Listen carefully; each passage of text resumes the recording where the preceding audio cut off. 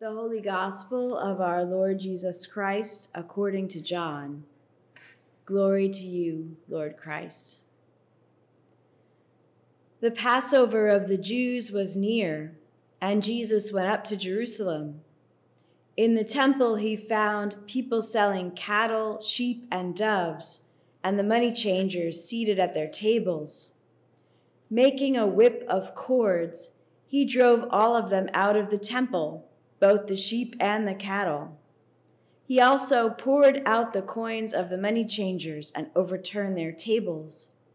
He told those who were selling the doves, "Take these things out of here. Stop making my Father's house a marketplace." His disciples remembered that it was written, "Zeal for thy house will consume me." The Jews then said to him, "What sign can you show us for doing this?" Jesus answered, "Destroy this temple, and in 3 days I will raise it up." Then the Jews said, "This temple has been under construction for 46 years, and will you raise it up in 3 days?" But he was speaking of the temple of his body. After he was raised from the dead, his disciples remembered that he had said this, and they believed the scripture and the word that Jesus had spoken. The Gospel of the Lord. Praise to you, Lord Christ. May the words of my mouth and the meditations of all our hearts be found acceptable in your sight, O Lord, our strength and our Redeemer. Amen. Last year was a leap year, and who knew the leap that we were all about to make? March 1st, the day that the Newton City Council voted to accept Grace Church's application for CPA funding to restore our bell tower, was the 1-year anniversary of the last day of our winter parish retreat at the Barbara C. Harris Camp on February 29th, 2020. I was meeting online with Bishop Gates this past week to discuss his upcoming visit to Grace, and I mentioned this. I said, "You might remember our winter retreat last year," and he immediately said, "Yes, Regina, I remember." We had the honor of being the diocese's introduction into the new reality of COVID-19. But that fact will never overshadow for me how fun and enjoyable that retreat was. What a time of connection and community, relaxation, and recreation. And it feels so fitting that 1 year later to the day, we at Grace would see the results of several years of teamwork come to fruition with the City Council vote that will enable us to preserve and restore the bell tower for our own congregation, but also for the whole neighborhood and the larger community. And I know it's Lent, but I just have to say alleluia to that. We earned that alleluia. God's grace and plenty of gumption were involved in this result. The teamwork and leadership of Grace folks laid the foundation for many others in the community to support our efforts by speaking to their own personal connection to the bell tower.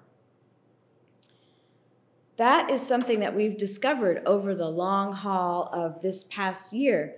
We are not the only ones who care about our historic home.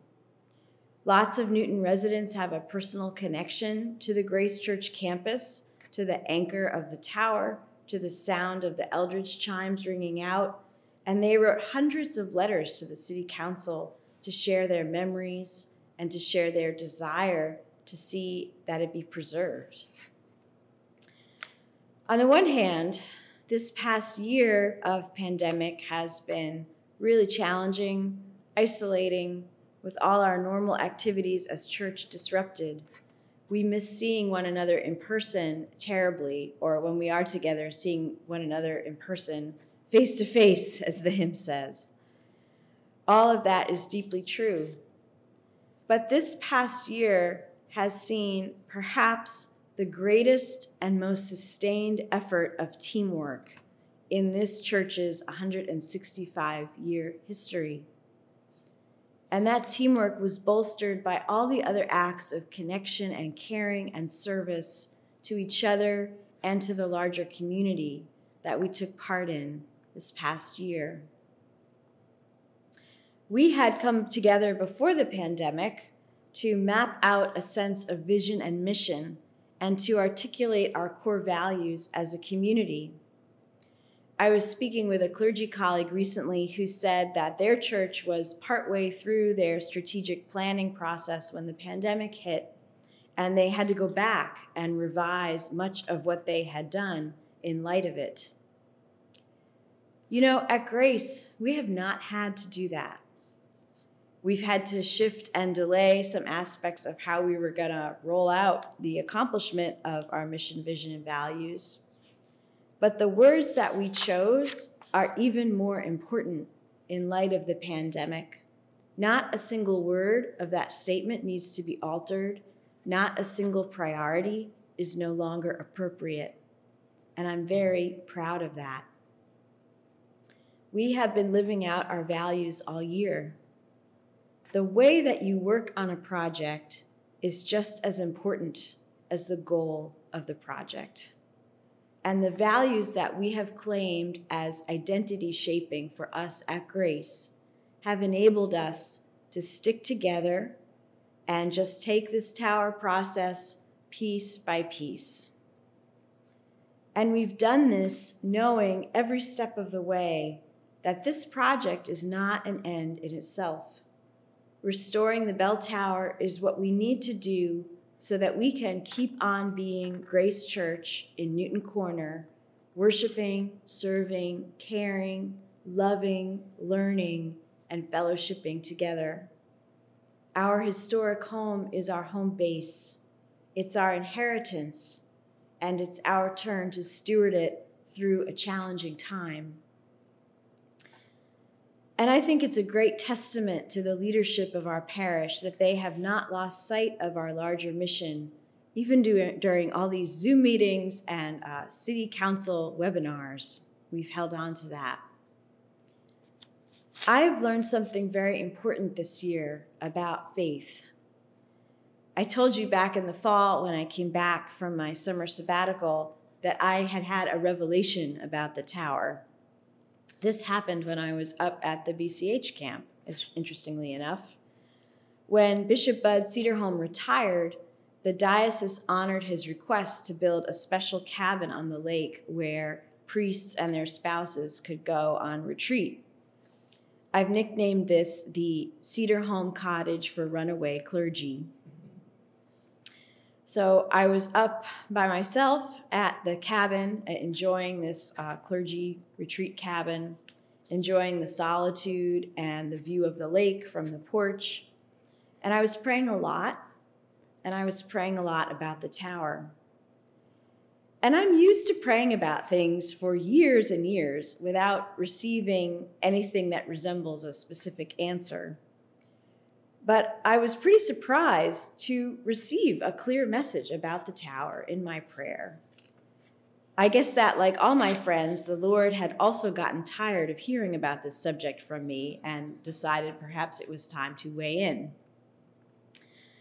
And the answer that I got about what we should do, about which course we should take, which at that point was still not really clear to us, though we had headed in a specific direction, the message that I got was this. I heard God say in my heart, I just want you to be faithful.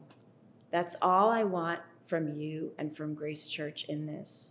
And that's all I ever want from you. I just want you to be faithful. God's providence works incrementally. We only ever have the present moment. The past is behind us, and the future is not into being yet.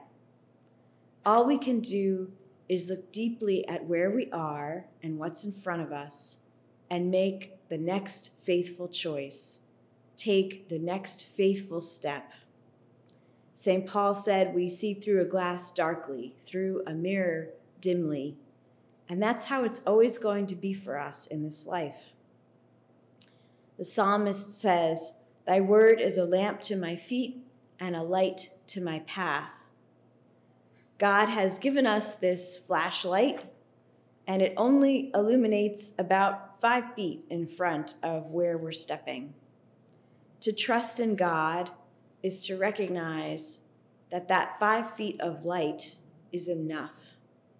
It's enough for us. Your grace is sufficient for me, and your power is made perfect in weakness, Paul also said. God's power is made perfect through our weaknesses, through our human limitations, but only if we trust in God to guide us. This has been a whole year of just trying to figure out what is the next faithful choice, what is the next faithful step, and then trusting enough to take that step and to make that choice. The psalm today is one of the most beautiful psalms in the Psalter, and it has 3 verses in the middle that are this exquisite hymn to the Torah. The Torah for Jews is not just a collection of laws. It is a pathway. It's a holy way of life that has been given to them by God. Psalm 19 says this, "The law of the Lord is perfect and revives the soul. The testimony of the Lord is sure and gives wisdom to the innocent. The statutes of the Lord are just and rejoice the heart. The commandment of the Lord is clear and gives light to the eyes. The fear of the Lord is clean and endures forever. The judgments of the Lord are true and righteous altogether." I've been thinking about these verses in light of the pandemic this year. This year, so much in our lives and in our larger society has seemed imperfect or compromised, uncertain, unjust, opaque and confused, diseased, and false. But God's Torah, God's pathway for us, is perfect, sure, clear, just, and true. God's Torah is reliable, stable, dependable, and life-giving, no matter what. God's Torah, along with the way of the cross that Jesus walked first for us in order that we follow him, is our source of strength and stability, no matter what else is happening in the world, as long as we keep returning to God's mission, vision, and values, individually and as a community, we are going to be okay. We're going to be able to take the next faithful step. There's an old gospel song that I love that I asked Chris to play at the opening that says, "We've come this far by faith, leaning on the Lord, trusting in his holy word. He's never failed me yet. Oh, can't turn around. We've come this far by faith." I know it's Lent, but I'm still going to say, Alleluia, praise the Lord. In God's name, amen.